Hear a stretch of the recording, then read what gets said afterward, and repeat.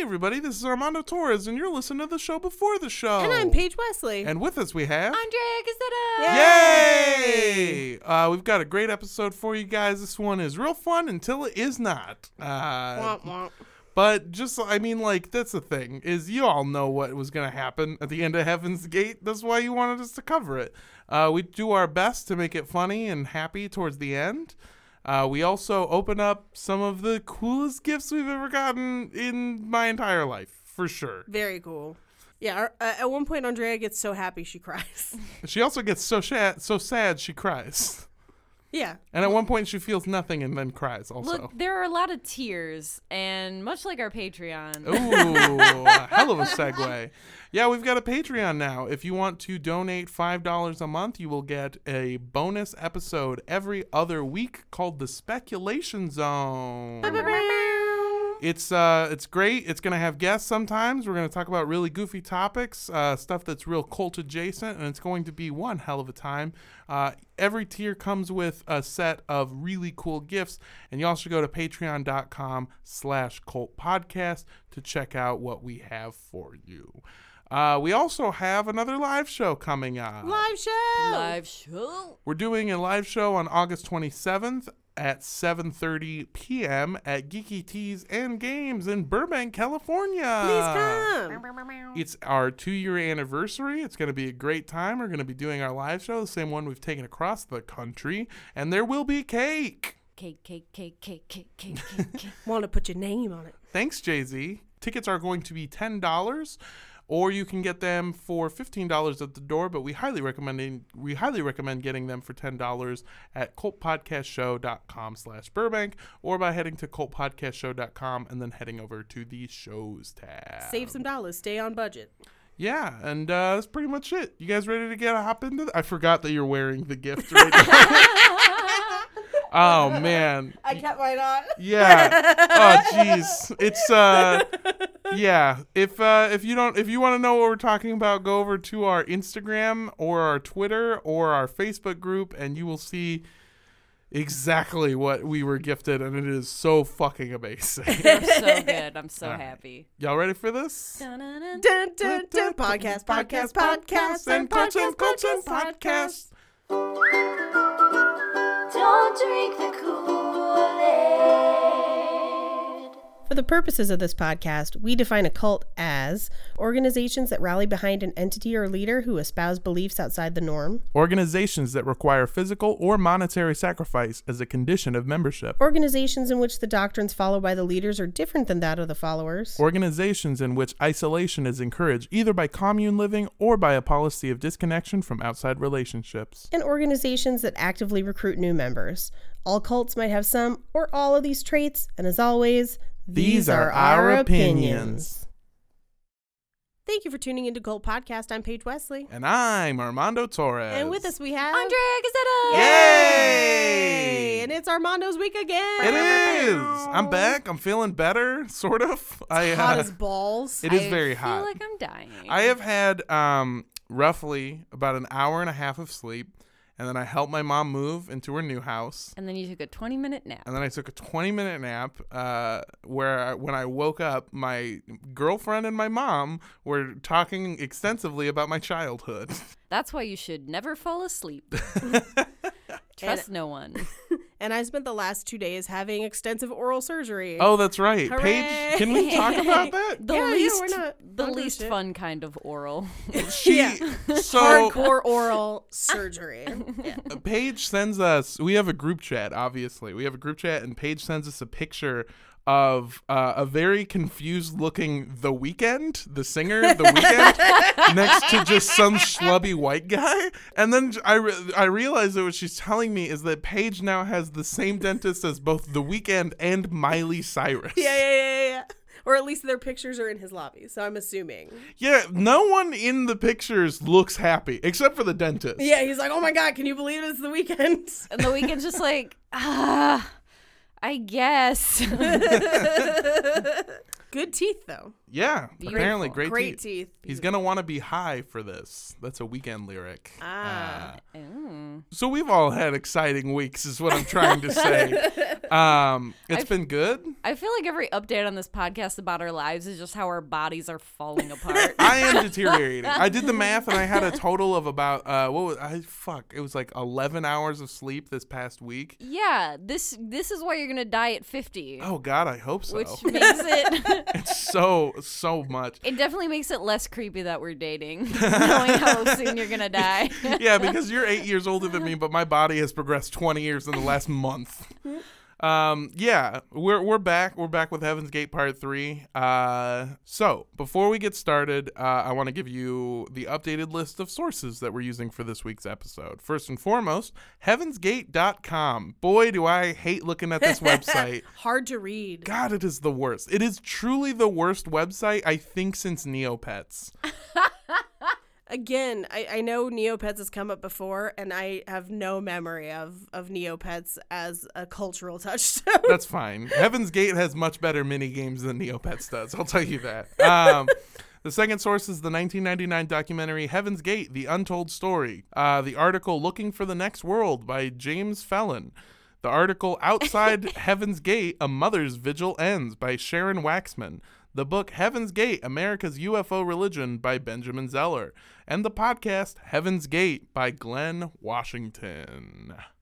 So, when we left off last week, the two had just pulled off their biggest mass conversion yet in Waldport, Oregon on September 14th, 1975. A little over 20 people from the small town left at the same time to join the group calling themselves Human Individual Metamorphosis on their journey to Fruita, Colorado. Okay, I mean, like, maybe acronyms. Yeah, this is this group is so weird because I found out that they had like 3 other different longer names. They're they were so really bad at Yeah. naming rolls off the things. tongue. they were like, yeah, what we really need is more syllables. Oh, jeez. And then eventually, like, they finally settled on Heaven's Gate, and they stuck with it because apparently everyone was just like, yeah, finally, we got a good one. That's the only good name we've ever thought of as a group. I mean, yeah, you have Doe and Tea and Doe, T and Doe. Bo and Peep, Bo and Peep. Guinea and Pig. Yeah, we get to Heaven's Gate, and they're like, 2 words. They kind of make sense. They evoke a feeling. Let's go for it. I was thinking Heaven's Gate Metamorphosis Association. No, see, you lost me. You Heaven's lost me Gate again. Association for the Metaphysical Spiritual Sciences of Men and Women on this plane. God damn. That's not far off from like their second one. I didn't Yeah. even bother writing them down because they have a new name for like a week. It's like a punk band. They have a new name. They have a new name for 1 week, but they still suck the same amount. The mass exodus of citizens meant the group made headlines for the first time, and at this time, press was not exactly a good thing. This is only 6 years after the Manson murders and around the same time that another group known as the People's Temple was starting to arouse suspicion. So fearing persecution and accusations of being a cult, the group decided that it would be best to go underground, so to speak. So, as the group reached the slopes of the Rocky Mountains just outside of Fruita, they prepared their followers to be spread out across the country. In order to ascend to the next level, you needed to sever your ties to Earth. The two called this transformation the process, which is probably their first example of naming something exactly, like just nailing it on the first try. That's true, because Yeah. I half expected them to be like, we're no longer called Sonic Death Monkey. We're in the process of being called Kathleen Turner Overdrive. So the process, it consisted essentially of 3 parts: leaving your old life behind, transforming yourself, and overcoming human attachments. Everyone who joined the group had already accomplished part 1. They had left their homes with 4 changes of clothes, a mode of transportation, if they had one, and whatever money they could bring with them. Everything else from their old lives, they just left behind. A majority of the group's members were baby boomers, more often described as the hippie type. Andrea and I were actually talking to my mom about my own grandparents earlier today, and if it wasn't for the fact that my grandparents lived in Southern California, they would have definitely joined Heaven's Gate. Hell yeah, dude. These are the type of people, like my grandparents were the type that they describe exactly. They're just like a bunch of hippies that like hang out at one place, and they kind of have like a semi-commune going on where like people just like come in and leave. Like I had what I thought was an uncle who I called Big Mike, but it just turned out to be some dude named Mike who's really big. So I have no way of knowing who any of these people are. My mom was telling me like she had people she thought was family that just turned out to be like she talked to my vagrant? grandma. Yeah, she would talk to my grandma later, and my grandma was like, "Oh, Cheryl? No, Cheryl's just my parrot girl." That's who I get my parrots from. Wait, how many parrots did your grandmother need? I don't know. Obviously more than one to keep Cheryl around. Well, I mean, like, they lived for like 20 years. Unfortunately, his grandmother also kept cats. It was like, Okay. was a problem. Okay. Yeah. But these people were basically, they were already on their own spiritual journey, and their departure could kind of be written off as like a leaving the nest moment. Like these people left home and went out and started traveling, and their parents were like, I guess the youth are gonna do what the youth are gonna do. Wait, is it possible that she's like part parrot? Cheryl? Yeah. God, I hope so. like she just takes off her shoes and its talons. Oh my God. That would make, to me, that makes more sense than buying multiple parrots from a single person. I can't wait to watch Cheryl the Parrot Woman fight Big Mike in the fight at the end of the movie. Oh, she's gonna win. We'll attach razor blades to her feet. But this like leaving the nest behavior or attitude towards people leaving didn't cover all of the followers. Some members of the group were leaving behind families of their own.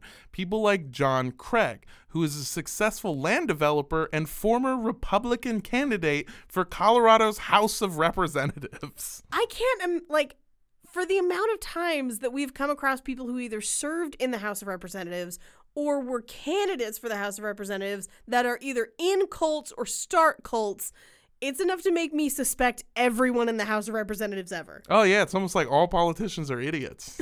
I mean, maybe at this point. So John Craig left behind a wife and 6 children to join the group on their journey. I mean, I get it. Yeah. You ever been around 6 kids at once?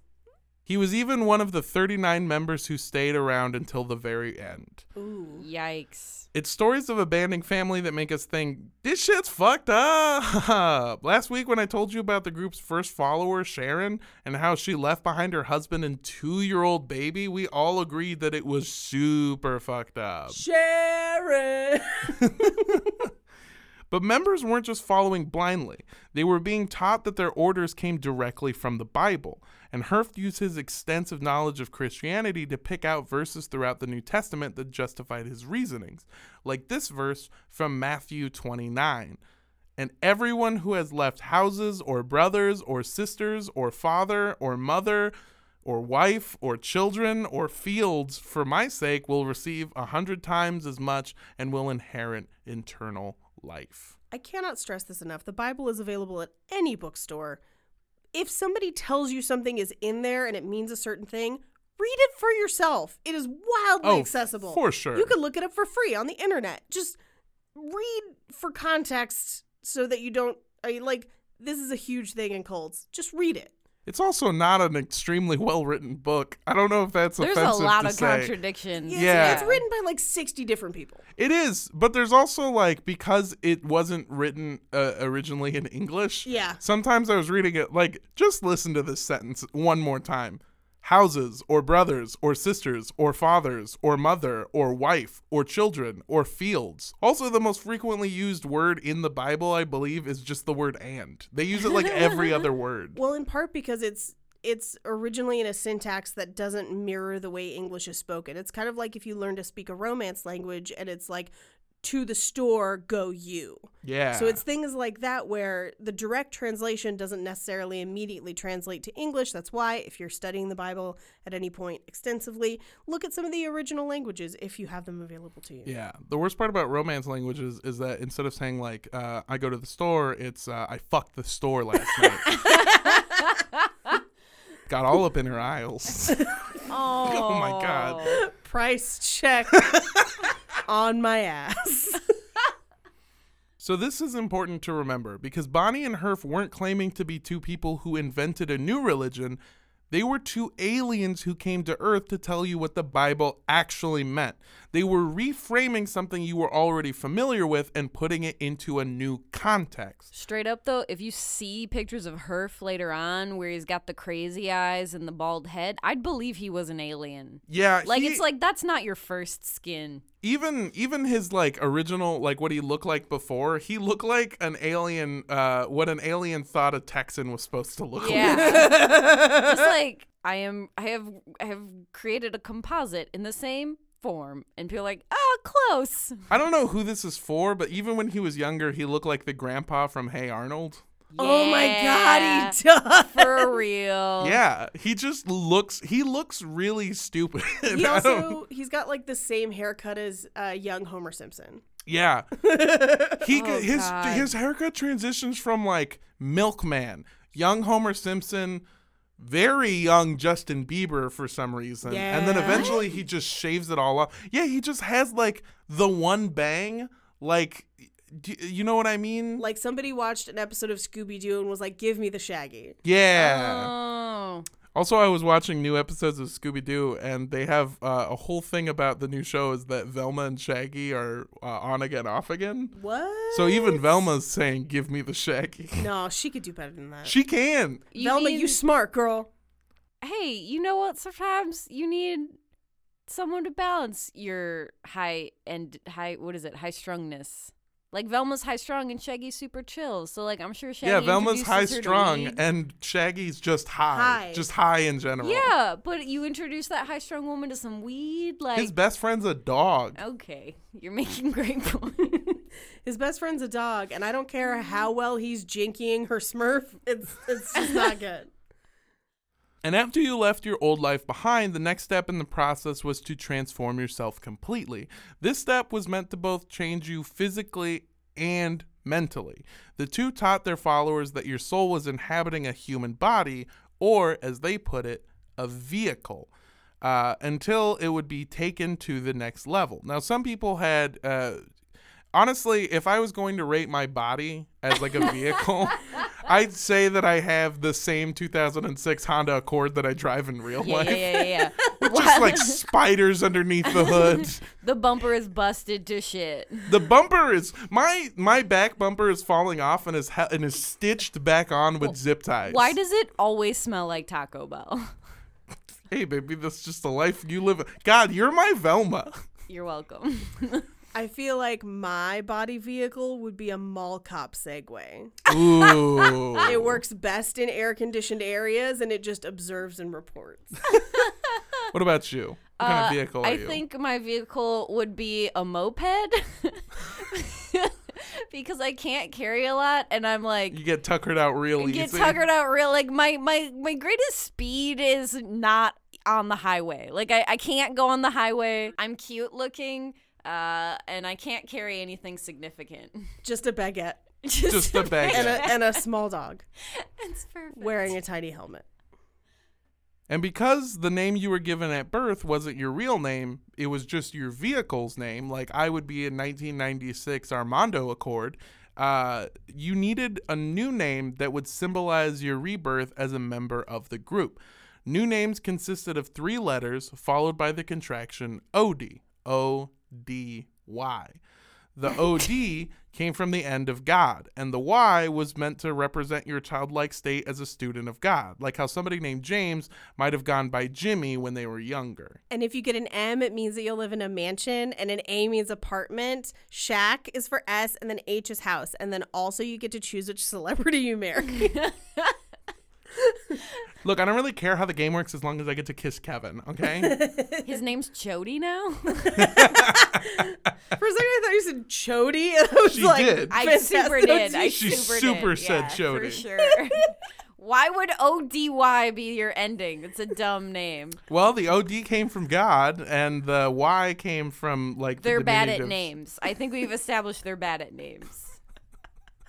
Yeah. The order for the scientific discovery of the Odie of the spirit of the resurrection in space.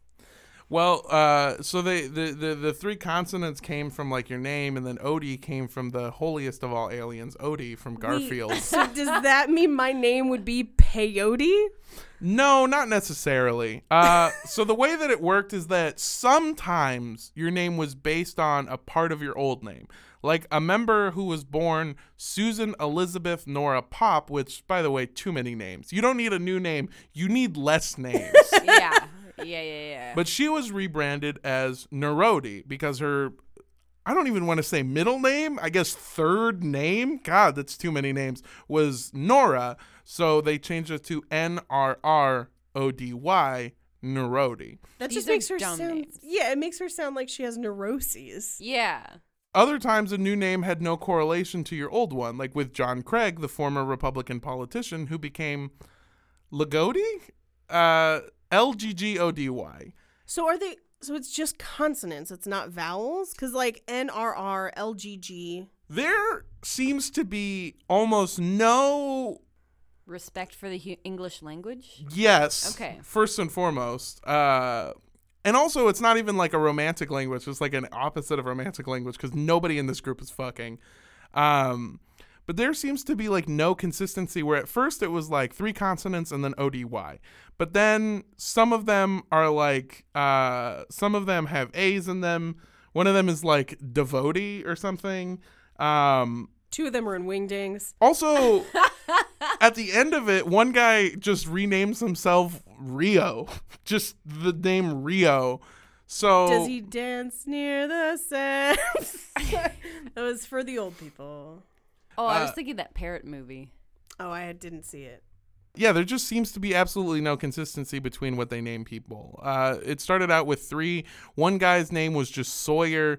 Sometimes they said that they were given a name and then they like somebody was like, yeah, I don't really like that name, and they would just change it like a week later.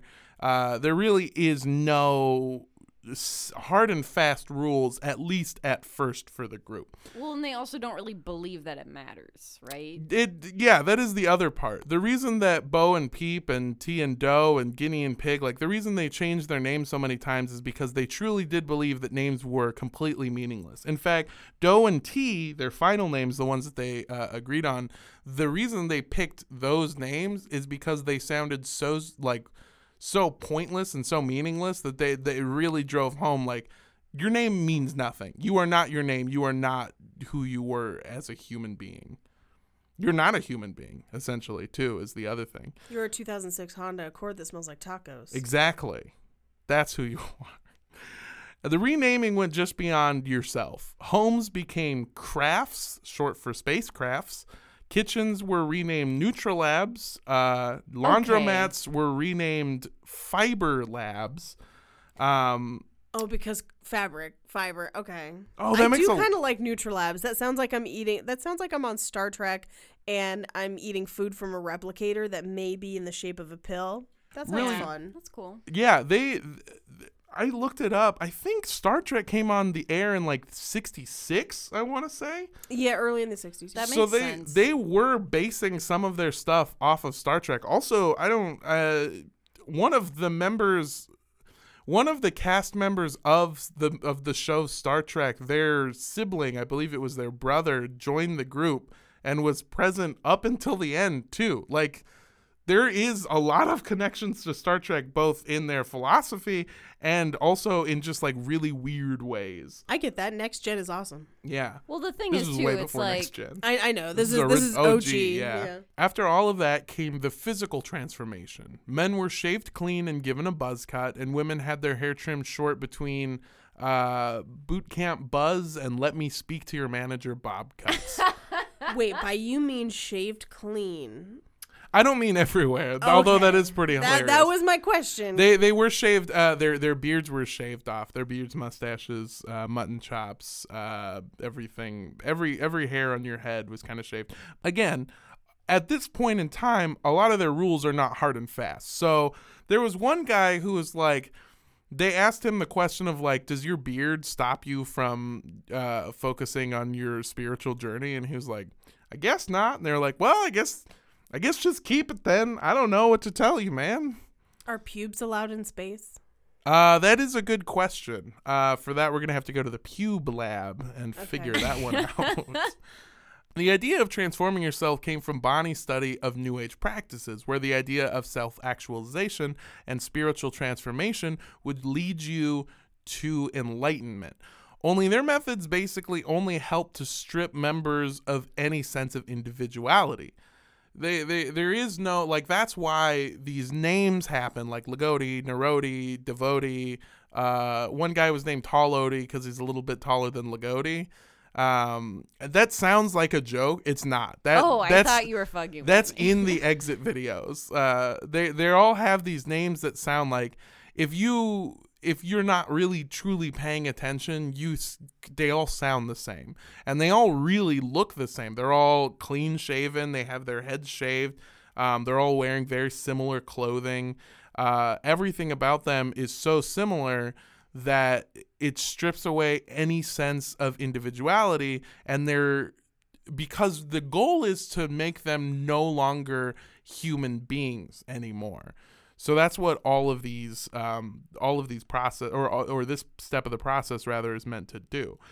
After you were transformed, it was time to move on to part 3 of the process, overcoming human attachments. Without your past life and with no sense of self, the only thing tying you to Earth was desires like drinking, doing drugs, and having sex. Basically the cornerstones of any good party or any bad company Christmas party. Yeah. Oh no. Although these vices were the main focus, the group's rules also prohibited other common human aspects like procrastinating, asking stupid questions, and even using more toothpaste than necessary. In order to make sure you were held accountable for following the group's rules, every member of the group was paired with another member who would serve as your check partner. Although your relationship with your check partner was often a test in and of itself. So wait, by a test you mean like they're going to pair you with somebody that you're deliberately attracted to or something to see if you can withstand like slobbering their knob? Yeah, in layman's terms, they're putting you with somebody to see if you can hold back from slobbering on their knobberin. Essentially, the process was that they would give you somebody that you might find yourself attracted to. They weren't going like Moonies with it and playing Tinder with their followers, but if you were straight, you were paired with somebody else who was straight and of the opposite sex, and if you were gay, you were paired with somebody who was gay of the same sex. Was this part of, like, kind of for her because he felt like his sexuality was a destructive element in his life? I think so. Yes, probably. absolutely. So it was kind of like a way, because that's what he was doing with Bonnie, is he felt Bonnie was his sexless life partner, and that in order to have this good relationship, they couldn't have sex, or they shouldn't, or whatever. Real quick, what do you think she would be more upset to be called? Pig or sexless life partner? Which one of those nicknames do you think was more hurtful? I always think of grandparents as sexless life partners, and that's how I want them to always remain in my mind. They are super not. Yeah, no, for real. Gonorrhea is like rampant in old folks' homes. Yeah. I'm not listening. Neither are they, but they're still fucking. Lost their hearing years ago. Yeah. It's like in college, if your roommates are fucking, there's nothing you can do. You just have to like sit there and let her weird boyfriend build a pyramid over your computer. But pyramid. But That's if you're an so old folk good. and your roommate is banging it out, you just take those hearing aids out. That's and brilliant. then you don't even care if he's got giant flame cowboy boots and a Pantera like crop top. It doesn't even enter into your periphery. That is No. a specific fear. I'm not saying that this has happened to anyone. Finish on my dentures. I want. What? Did you take them out? Or while they're still in the mouth? They were never in, baby. Now I'm just like... Gum job, baby. Let's go. Clamps. Oh my god. Oh my god, dentures, Nipple clamp dentures. Do you like my nipple clamps? I thought those were knee clamps, if I'm being completely honest. Oh my god. man. I'm imagining dentures like a bear trap. I'm picturing a tennis ball on the end of a vibrator. Oh my Oh god. my god. Like Shut the fuck like the bottom of a walker. Yeah. You're not doing any so walking hot. after that one, baby. It's so hot. not. But because there weren't always enough members to pair groups the same way, like with this way of pairing you with somebody that you might feasibly be attracted with, sometimes you'd be paired with somebody that the two thought you just wouldn't get along with. Oh, that Why would sucks. you do that? The idea was to make you confront your human desires, like giving into sex, getting into arguments, or using too much toothpaste, shit like that. You would have to confront it head on. This way, you couldn't just be around all of these people and force it deep down inside. You actually had to confront it and overcome it. So would you say that you had to apply these confrontations directly to the forehead? Yeah, yes. Real world Heaven's Gate. Will Stacy confront Molly about how much toothpaste she's using? Find out next. I fucked Bum. Chad too. Throw Chardonnay. No one's No, fucking anyone. no one's fucking anyone. I didn't fuck Chad too. You know those night vision videos that they do in all reality shows, like when people have sex? Yeah. But it's just them sitting in, like, just quietly in rooms by themselves. Shigoti, if there wasn't a UFO coming, I would call you a bitch right now. I'm thinking of the night vision goggles, but someone sneaking toothpaste. Just, like, squirting it up into their mouth like a Go-Gurt. just quietly brushing their teeth in the dark. God, that sounds horrifying. This part of the process was a mix of spiritual development and the Bible. Aspects of confronting your human wants and desires appear in both New Age studies and in the Bible, like in Luke 4, where Jesus goes on a road trip and has to fight off the devil, trying to tempt him every step of the way. For 40 days with bread. And Yeah. to be honest, I don't know that I could withstand temptation with bread. Which, I guess, in this scenario, that would make Satan Jesus's check partner. And I'm not clear on the Bible, but I do remember the story of when Jesus turned water into too much toothpaste. I do remember that. That one's always clear in my mind. Just remember, when you get tempted with bread, that's how you get a yeast infection. But baguettes are so good. They're the right shape, too. After their followers had begun the process, it was time to split up. Around October 1975, the two sent their followers in pairs across the country, with the only goal being to have a spiritual journey and to try and recruit some new members along the way, just like Bonnie and Herf had a few years prior. Each pair of followers was given about $50, a general direction, and the instructions to go wherever they felt the need to travel. And the routine was simple. Every day, gym, can, laundry, get those grenades! I've got to be real with you. If you're sending these people on road trips, some of them fucked. Oh, for sure, some of them are. They Sure. must have. Yeah, and that's something that I will get into very quickly, Awesome. as did they, very quickly. The routine was actually pretty simple. You'd wake up at your campsite or craft, you'd check in with your check partner, get on the road, find a new place to stay, and then repeat. Every day, you wake up, check in, drive, camp. Wake up, check in, drive, camp. Over and over and over and over for months. Members made their way all across the country, sometimes even making it outside of the country to Mexico and Canada. And the two had no idea how many members left or how many members were recruited to replace them.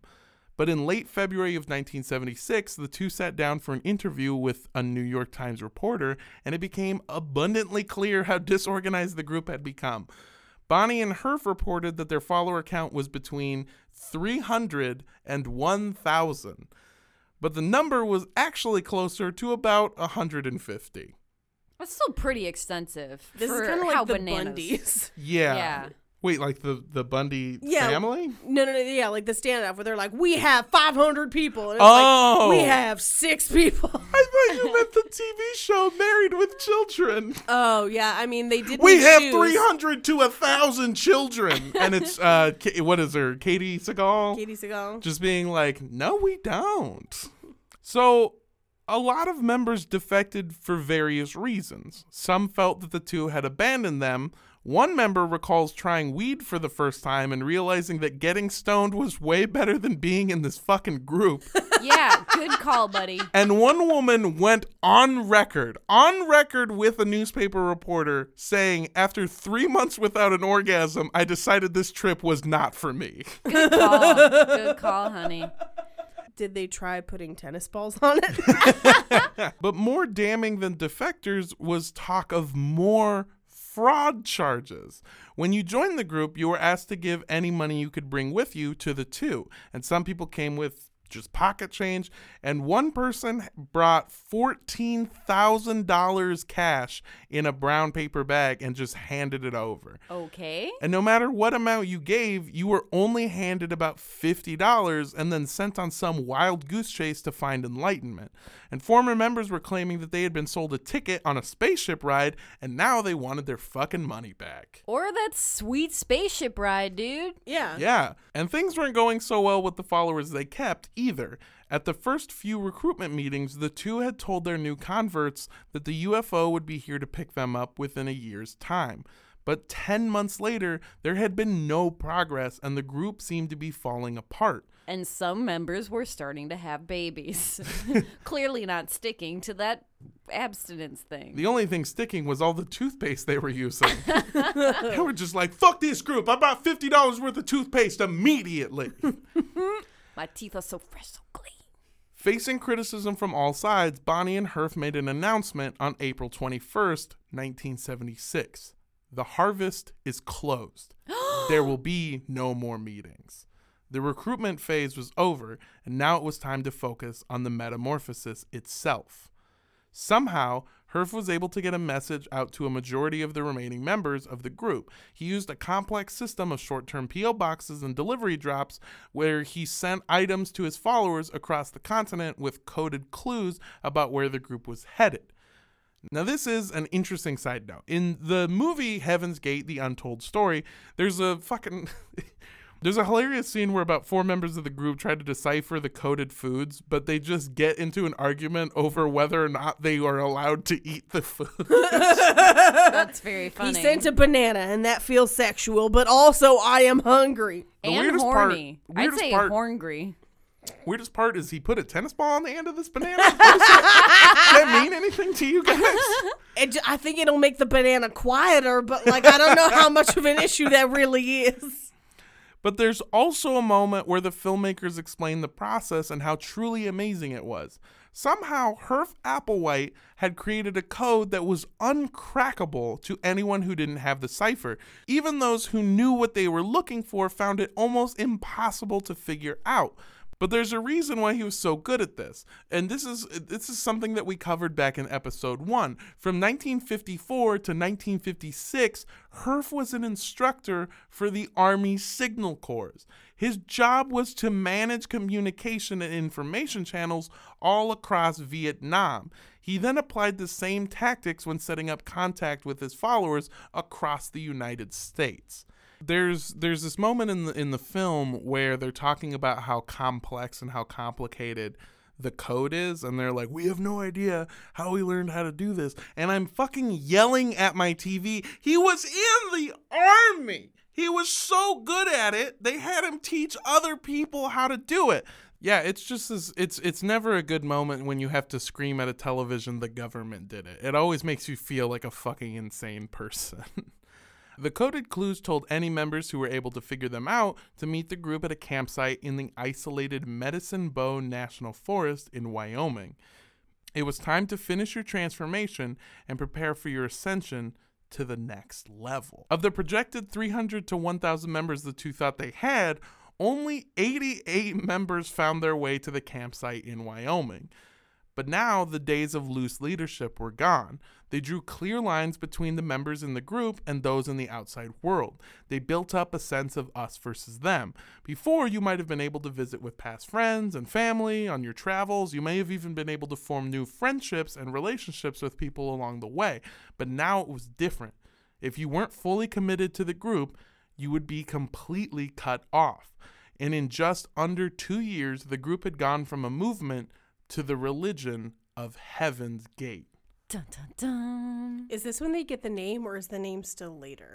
This is about the same time they get the name. Okay. The period of time that we're about to cover is really muddled by the fact that like they purposefully tried to go underground, because every time they did any sort of interview with the press, it just went so badly for them.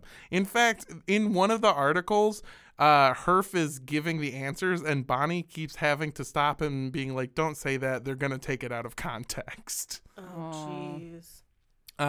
So yeah, there's just so much frustration with the press and with how they're perceived, and also with other cults that are happening around the same time, that they're just trying their hardest to fly under the radar, and kind of go off the grid. But there was also a reason the group was starting to build up a wall between them and the outside world, a reason separate from all of the press and criticism, because for the first time, the group had what they believed to be their main antagonist, a 43-year-old single mother from Chico, California.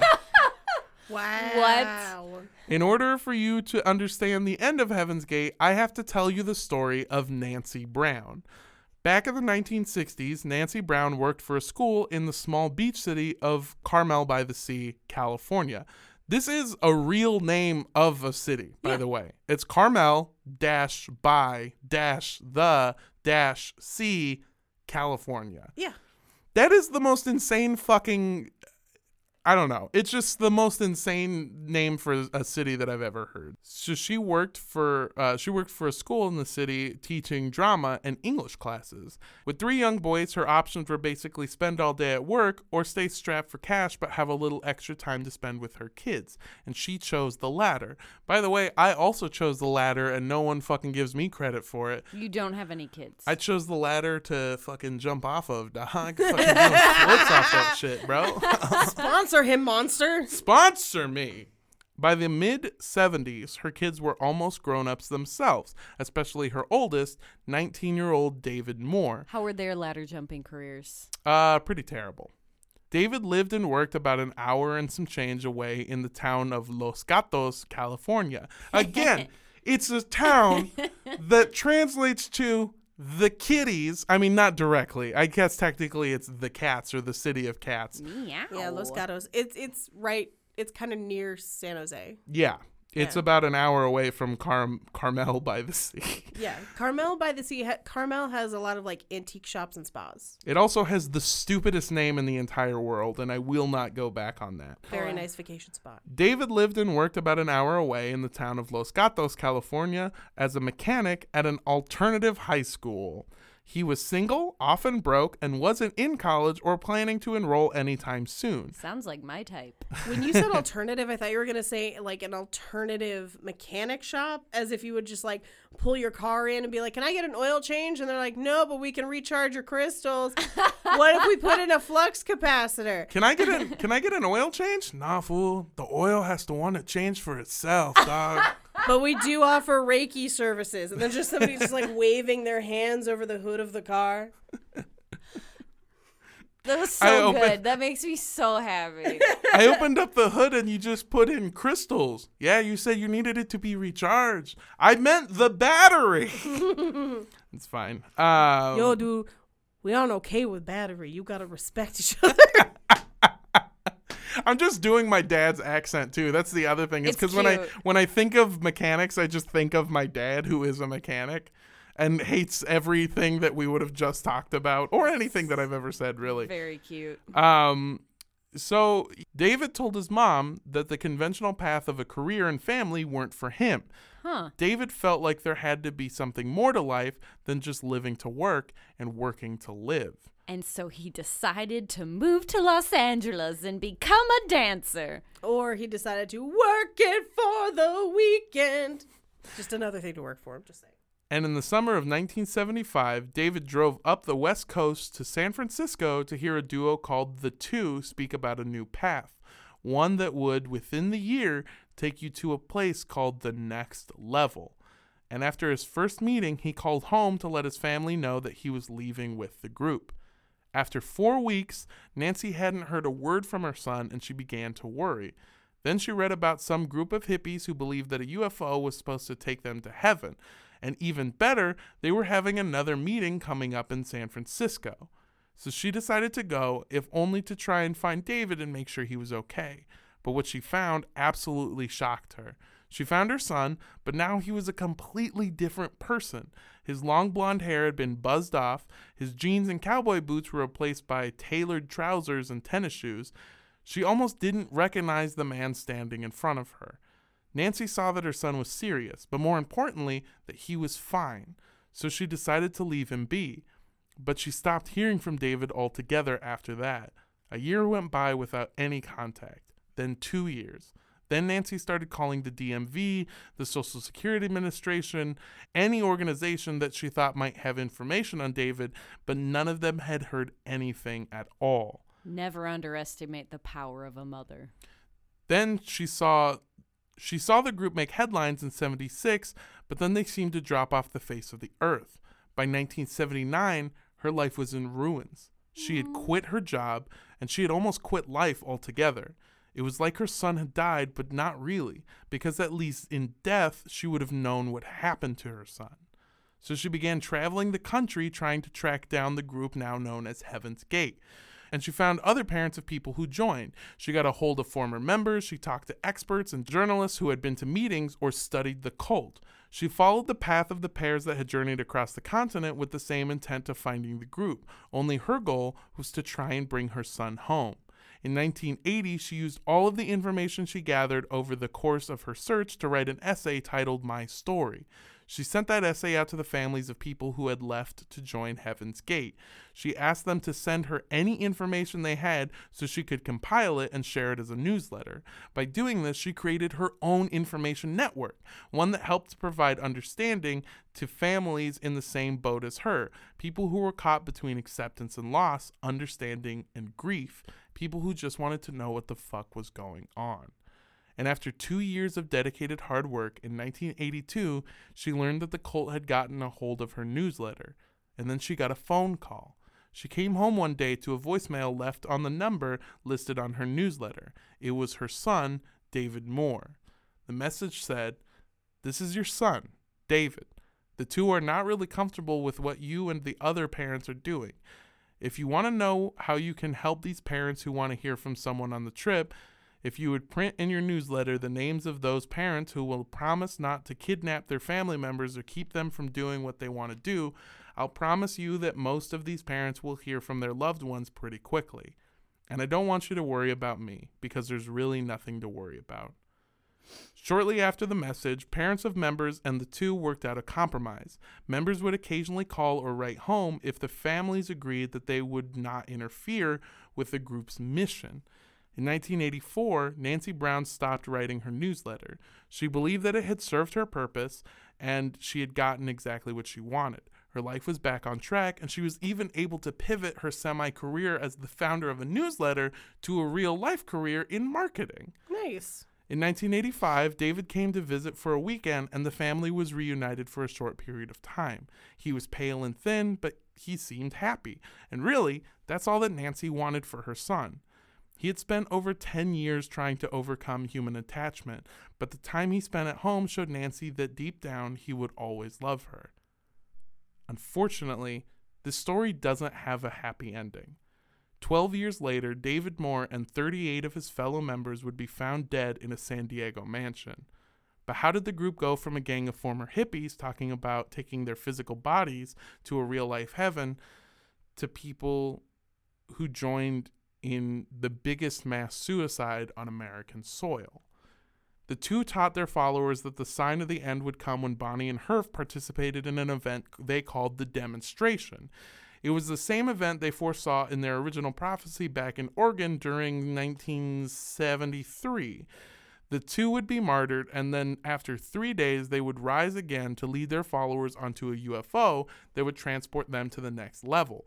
The problem is, after 10 years, the demonstration never came. Twice they had given their members a date, and twice they had been wrong. Predictions on how they would be killed ranged from government assassinations to angry gunmen fueled by propaganda from the hateful outside world. But everything changed on June 19th, 1985. Bonnie Nettles, known to the group as Pig, Peep, and eventually T, died of cancer. It had started in her eye and eventually spread to her liver. She passed away at Parkland Memorial Hospital under the name Shelley West. Her body was cremated and her ashes were spread over a lake somewhere in Texas. Dying had never been a part of the deal, and if it was, Bonnie and Herf were supposed to die together. But now one of the two was gone, and the remaining one had to figure out what to do next, and fast. And that's where we'll pick up next week on the final part of our series on Heaven's Gate. What a bummer. Yeah, bit of a bummer. The ending of this episode, and definitely the end of Heaven's Gate as a whole, is it's probably an understatement to call it a bit of a bummer. It's not a very happy tale. Yeah, and I think it's really hard when you look at the people that got left behind and when you look at the families, because there's just no real answers. Like, this thing happened, but it feels like for a long time, this person that you loved your whole life is just missing, and you don't know where they are. And even if they contact you, like, the person that's contacting you isn't the person who they were because they've been so changed by this group. Yeah. So, like, when you talked about, like, her not knowing where her son is and starting to look for him, it's like that is such a visceral feeling of this person that I love who's just suddenly missing. And there's some type of, like, finality that comes with, like, oh, they died, or like, oh, something happened to them, but not knowing where they are and not knowing what's going on with them is in some ways just more heartbreaking, because there's no, you're so afraid, and that fear hits you, whereas, like, there's a finality to death where you can deal with it, but when someone's just missing or when you don't know what's happening to them, that's, like, so scary. Yeah. She said, Nancy Brown said that once they got a hold of the possessions of her son after he passed away, it kind of brought her a lot of, I guess the word would be like solace, just closure? Like closure, Yeah. because what she found was a detailed journal that described what he did basically every day. So she got to find out what her son had done. So she filled in that gap eventually, which is one of the only, like, I guess, lighthearted parts of the story, is that eventually she did find out everything, and she's come to terms with it now. Now she feels better about it. And for a long time, like you said, like, you have no idea, like, why they left, and you can't talk to them anymore. And, like, it was all so sudden when he decided to leave, that, like, for a long time she blamed herself. Because, I mean, like, you don't know the true reasons, like, why they left, and you don't know, like, why they decided to never come back. And I think the thing that's really hard when stuff like that happens is that the people that are left behind feel like this person hates them. Yeah. Or this person doesn't love me anymore, or whatever. But what or it even is that there's is, something that you could have done to prevent or stop it. right? Yeah. Exactly. And it's really hard because it's like, I love this person and they don't love me back anymore, like, but it's your child, or it's your family member, or it's someone that you really care about. And so it's like, that's so, like, extra hurtful. Yeah, for sure. I know that this episode, if you can't tell, Andrea's very much tearing up, which is fine. It's a very sad episode. It's really sad. So I decided to try and bring a little bit of levity to the end of part 3 by compiling a list of some of the most batshit crazy names of cities in the great state of California. We've already covered Carmel. Is it Carmel? Carmel. Carmel. We've already covered Carmel by the Sea and Los Gatos. But have you heard of the town of Yarp, California? No. They hold the United States record for longest distance between a post office and the county seat. Is that also what the dude from Hot Fuzz is saying? Yeah, that's what he says. Is there a companion city called Narp? It's called Yarp. California, and they hold the weirdest world record. Actually, maybe not, because there's a couple others. Have you heard of the town of Likely, California? Not likely, likely. No. It got its name because its citizens couldn't decide on a town name, and someone said they'd likely never all agree, and then they all agreed that Likely was the new town name because it's a city full of assholes. That's very how funny. my alma mater got its mascot. So my first 2 years of college, I spent at UC Irvine, and they are the UC Irvine Anteaters. Zot, zot, zot. And it's because it came in second on a survey. It was like a unicorn, something else, an anteater, and then the first place option, which was no choice, where it was basically like none of the above, and then anteaters. So they went with anteaters. And now, very welcome to funny. the field, the UC Irvine Maybes. The UC Irvine declined to states. One citizen of the city of Likely holds the world record for, I don't know what this means, but here's a sentence you've never heard before. They hold the record for the most autobiographical sheep herding stories. What? Yeah. Wait, did they publish a compilation of sheep herding stories about themselves? Are they a sheep? I have no idea. I have no idea what this means, and every word in this sentence sends it into a different trajectory. Okay. Most, for sure. Autobiographical. What? Sheep? Huh? Herding? What? Stories. Is this UC Irvine? Is this another?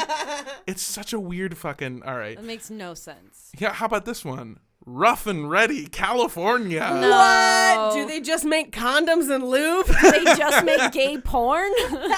I assume they make gay porn. God, I I'm pretty hope sure so. Rough and Ready is a brand of I believe, anal lube. The town Rough and Ready, California is most famous for seceding from the Union Yes. in 1850, which is 10 years. It's what? 10 years before the South did it. And they seceded just to avoid paying taxes, and then they rejoined the Union 3 months later. Sounds about right. Yeah. The last one that I found was the town of Forks of Salmon, California. Wait, what? Forks of Salmon, California. Okay. Oddly enough, it's landlocked. In the town of Forks of Salmon, their only notable citizen was a man named Russ Sturges, who went on to become a filmmaker and, quote, champion freestyle kayaker. Yes. I thought for sure you were going to say Russ Sturgeon, and I was like, is their most famous citizen a fish? Why did they name their town after my a God. different fish? Russ Sturges has got to be the pseudonym for a fish. He is a champion freestyle kayaker who knows the waves better than a salmon, He baby. paddles against the current just like a salmon. This state is so fucking ridiculous. We have a city. There's a couple honorable mentions. We have a city that's straight up. The name of the city is just Badwater. There's also weed. Yeah, Weed, California. Weed. What is it? Weed, and then next to it is Sky High. Yeah. And Weed. I think it's like Weed Stash or Is something. that where Weed you were Burn. born? No, that's very funny. That is where when I was going at, because you have to drive through Through it Weed to get to Oregon. Yeah.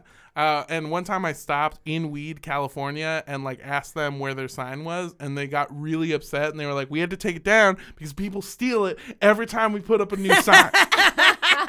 We're not going to keep putting up new signs. Get out of Weed, California." So there's only like one exit in Weed, and if you get off that exit, it's a store of basically tie-dye and like bongs. And Know your market. Yeah, exactly. On a family vacation driving up there, we got off. We walked through the store because you gotta. Really, I thought you'd get off in Rough and Ready, California. Hey. I mean, maybe on our honeymoon, but like, yeah. So we Not we with got, your dad. No, and my sister and I filmed an Insta story that I'm sure is somewhere where it's just playing The Chronic underneath, and we're just like, hanging out and pointing at the sign. I have 2 white girls on vacation. I have the same video where I'm passing by the exits and it's just Bob Marley is blaring from my speakers. It's like 2 seconds long and it's one of the best things I've ever recorded. Ours is like super zoom with just like boom, boom, boom, boom, boom, boom, boom, boom.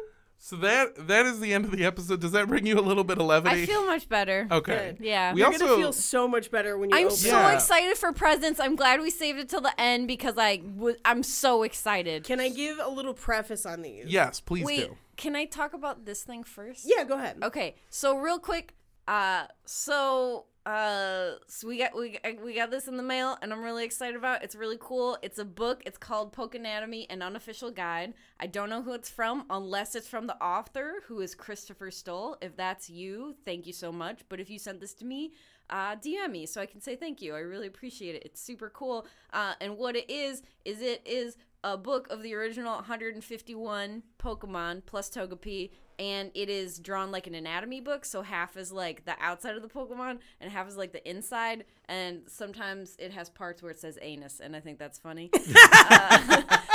But it's really great. Togepi used anus. Yeah, it's super cool. It shows It's like super effective. it shows like what the skeletal and an Oh, anatomical that's structure creepy. would It's look like creepy of as fuck. every Pokemon, and then it gives like a physiology and like the it's like it's an anatomy book, and it combines all my favorite things, which are Pokemon and biology books and homework. So thank you so much.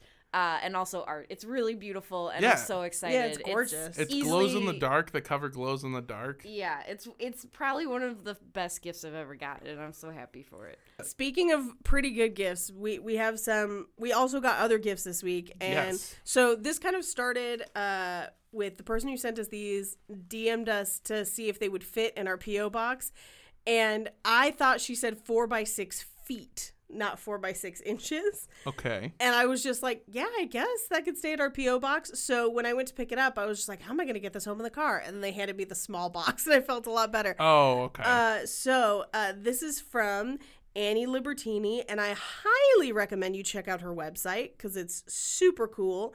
It's www.annielibertini.com. That's ANNIELIBERTINI.com. We'll post a link in the description of this episode. For you can sure. find one in there. The note that comes with them says, Happy 100 episodes cult podcast. Paige, Mondo, and Andrea, I listen to podcasts while I work, and you guys are my all-time favorite. To thank you for being awesome, I made you these gifts. I hope you will open them on the podcast. Enclosed are a couple of my cards in case you want to see what else I work on while listening to you. Love, Annie. P.S. They're all for your left eyes. Yeah. Oh, okay. All right. Okay. I seen a rainbow yesterday. There'll be too many storms. So that was left eye. Paige, bit. real quick, since you already opened yours, I opened mine. Will you read the card that you got, though? Yes. Okay. My card just says Gator Justice. Okay, let me see it. Okay. Oh, shit. Oh, shit. Oh my god, it's so good! Yeah, check it out. It's okay, Oh my guys. So God. what it is, it's an alligator eye. We will post It's an photos eye on the patch, Facebook but it looks page. like an actual alligator eye. It looks like Brad LeVeau's eye. Yeah, Yeah. it looks like I've got Amazing. one human eye and one gator eye, and You it's look the like best thing in the world. you look like a super villain. The second I found this, I was like, how can I work this into a Halloween costume where I'm some sort of reptilian? It's going to be amazing. I'm so excited. Oh my god. I love it. It's like, I was so overwhelmed because like when I first read it, I was like, oh my God, somebody sent us eye patches.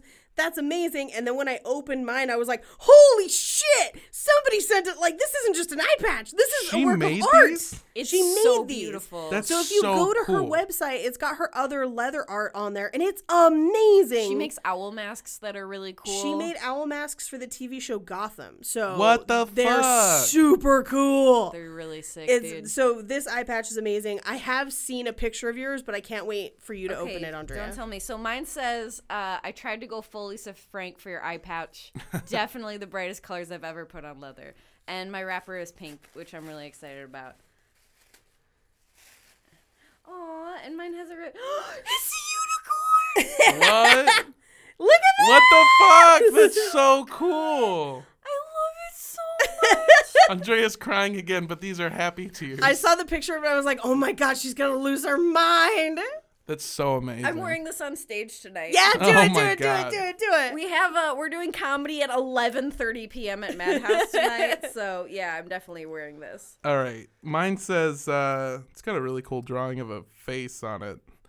Oh, it's Charles Manson's face. What? Hi, Mondo. I was trying for the Charles Manson crazy eye on your patch, with spider, of course. Oh, God. Not a total success, but still a creepy crazy eye. Oh, God. I'm so excited because yours is the one I have no idea about. Oh, shit. Whoa! Dude, I have Charles Manson's eye as an eye patch. Oh, that's creepy as fuck, Oh dude. my god, it looks like the Necronomicon, and I am here for it. Yeah, it's really cool. The pupil is a spider. What? Let me see. What? Oh my god. Oh, that's fucking good. First of all, that's photorealistic as hell. Yeah. Dude, this is That's so amazing. It's crazy. like really noticeably Charles Manson too. Yeah. Oh, I love that. I love the addition of the way that she makes the strap That kind of is like Charles fit Manson. with the thing. Like Yes. mine's the pink ribbon. Mine is Armando's green. yeah, Paige's is green. Like Armando's is kind of like knotted, but they all have like the same feeling as the eye patch. Oh It's my so god. well done. Yo, straight up, she like completely truly guessed my head size. and Mine, that- mine too, and I That don't know how astounds she me. did it, but I don't know if I've said this on the podcast before, but I don't know if this makes sense to anyone who's never worn a fitted hat before, but I wear a size 8. That's a big head. all I can see is the fake eye, and it's so creepy. It's so good, dude. It's so good. That's so I'm amazing. excited. We have to take a selfie before yeah. we leave. Okay, For this I is mean, sure. amazing. I'm gonna wipe some sweat off first, but then yes. Yeah, Annie, yeah. Thank you so much. We really appreciate this. It is so cool. This and is they're probably the coolest thing I've amazing. ever gotten in my life. I got a Nazi coin, and this is so cool. This is really cool. I love this show so much. so nice to us. Thank you so much. You're so Yes. You nice. guys are amazing. Hey, speaking of amazing things that you people do, I shouldn't say you people. Our people. What do you mean, you people? I mean, you cult podcast listeners, you fucking hooligans. Speaking of beautiful things that y'all do, we have a Patreon now. We have a Patreon. It is up and running. You can find all the information for it at patreon.com/cultpodcast. For just $5 a month, you get access to a bunch of Speculation Zone episodes, which is extra bonus content. And that's what you should be the most excited for, because we get to do a bunch of cool shit, talk about a bunch of new exciting things. If you like kind of the funny end parts of our show, like when we dive into really weird stuff and just try and make it as goofy as possible, then you will love our bonus content. Additionally, every tier comes with a cool group of different merch, and it's super awesome. Sorry, I'm just laughing at the word tear because I've been crying. So Also, we've got another live show coming up. Live show. We're doing a live show August 27th at 7:30 p.m. at Geeky Teas and Games in Burbank, California. You can bring your own food, but we'll have cake Yes. because it's our 2-year anniversary. It And kitty cats. is. Kitty cats. Tickets are $10 online. You can go to cultpodcastshow.com/Burbank or cultpodcastshow.com and then head over to the show's page. Or they will be $15 at the door, but we highly recommend you getting them online in advance. Save yourself some cash. Yes. get it, girl. And I'm going to say, if you want to see a picture of me with this sweet fucking Charles Manson eye patch on, then follow me online on Instagram and Twitter at Mondo Does Stuff. That's MANDO Does Stuff. You can also go to my website, which is mondodoesstuff.com, to find all of my show dates. And if you want to send me ideas for Halloween costumes that can incorporate one gator eye, Any supervillain. any supervillain, go ahead and send those to me at Paige Wesley on Twitter or at Rampage Wesley on Instagram. If you want to see me wear this eye patch to work on Monday and not at all address it, follow me on all the things at Sundress Comic or check out my art at Andrea Gazzetta. And we will for sure post pictures on our show Instagram, which is Cult Podcast. Or Cult Podcast Show on Twitter. You can also go to our email to, just email us about your eye patch. Send us a picture of your eye patch. Do it to cultpodcastshow@gmail.com. Yeah, if you've got fun eye patch ideas, send them. I'm curious. Because when I heard we were getting eye patches, when I read the note, I would have never imagined, A, the beautiful level of craftsmanship, Yeah. but B, the ingenuity and inventiveness to make them all themed. Also, the sentence, Yeah. you'll be getting an eye patch, sounds like a threat. And I'm so glad with the end result. So good. So good. If you want to send us anything like this, you can send it to our P.O. Box, which is 3756 West Avenue 40, Suite K, number 237, Like The Shining. Los Angeles, California, 90065. And I think for this one, I'm going to say, be careful with tennis balls. Yikes. And don't drink the Kool-Aid. Bye. Can I stab my eye out now just so I have a reason to wear You this don't always? need No, to it's stab it. so You can cool, just though. wear I'm the gonna eye stab it. patch. You don't have to have an excuse. Ah, I got the wrong eye!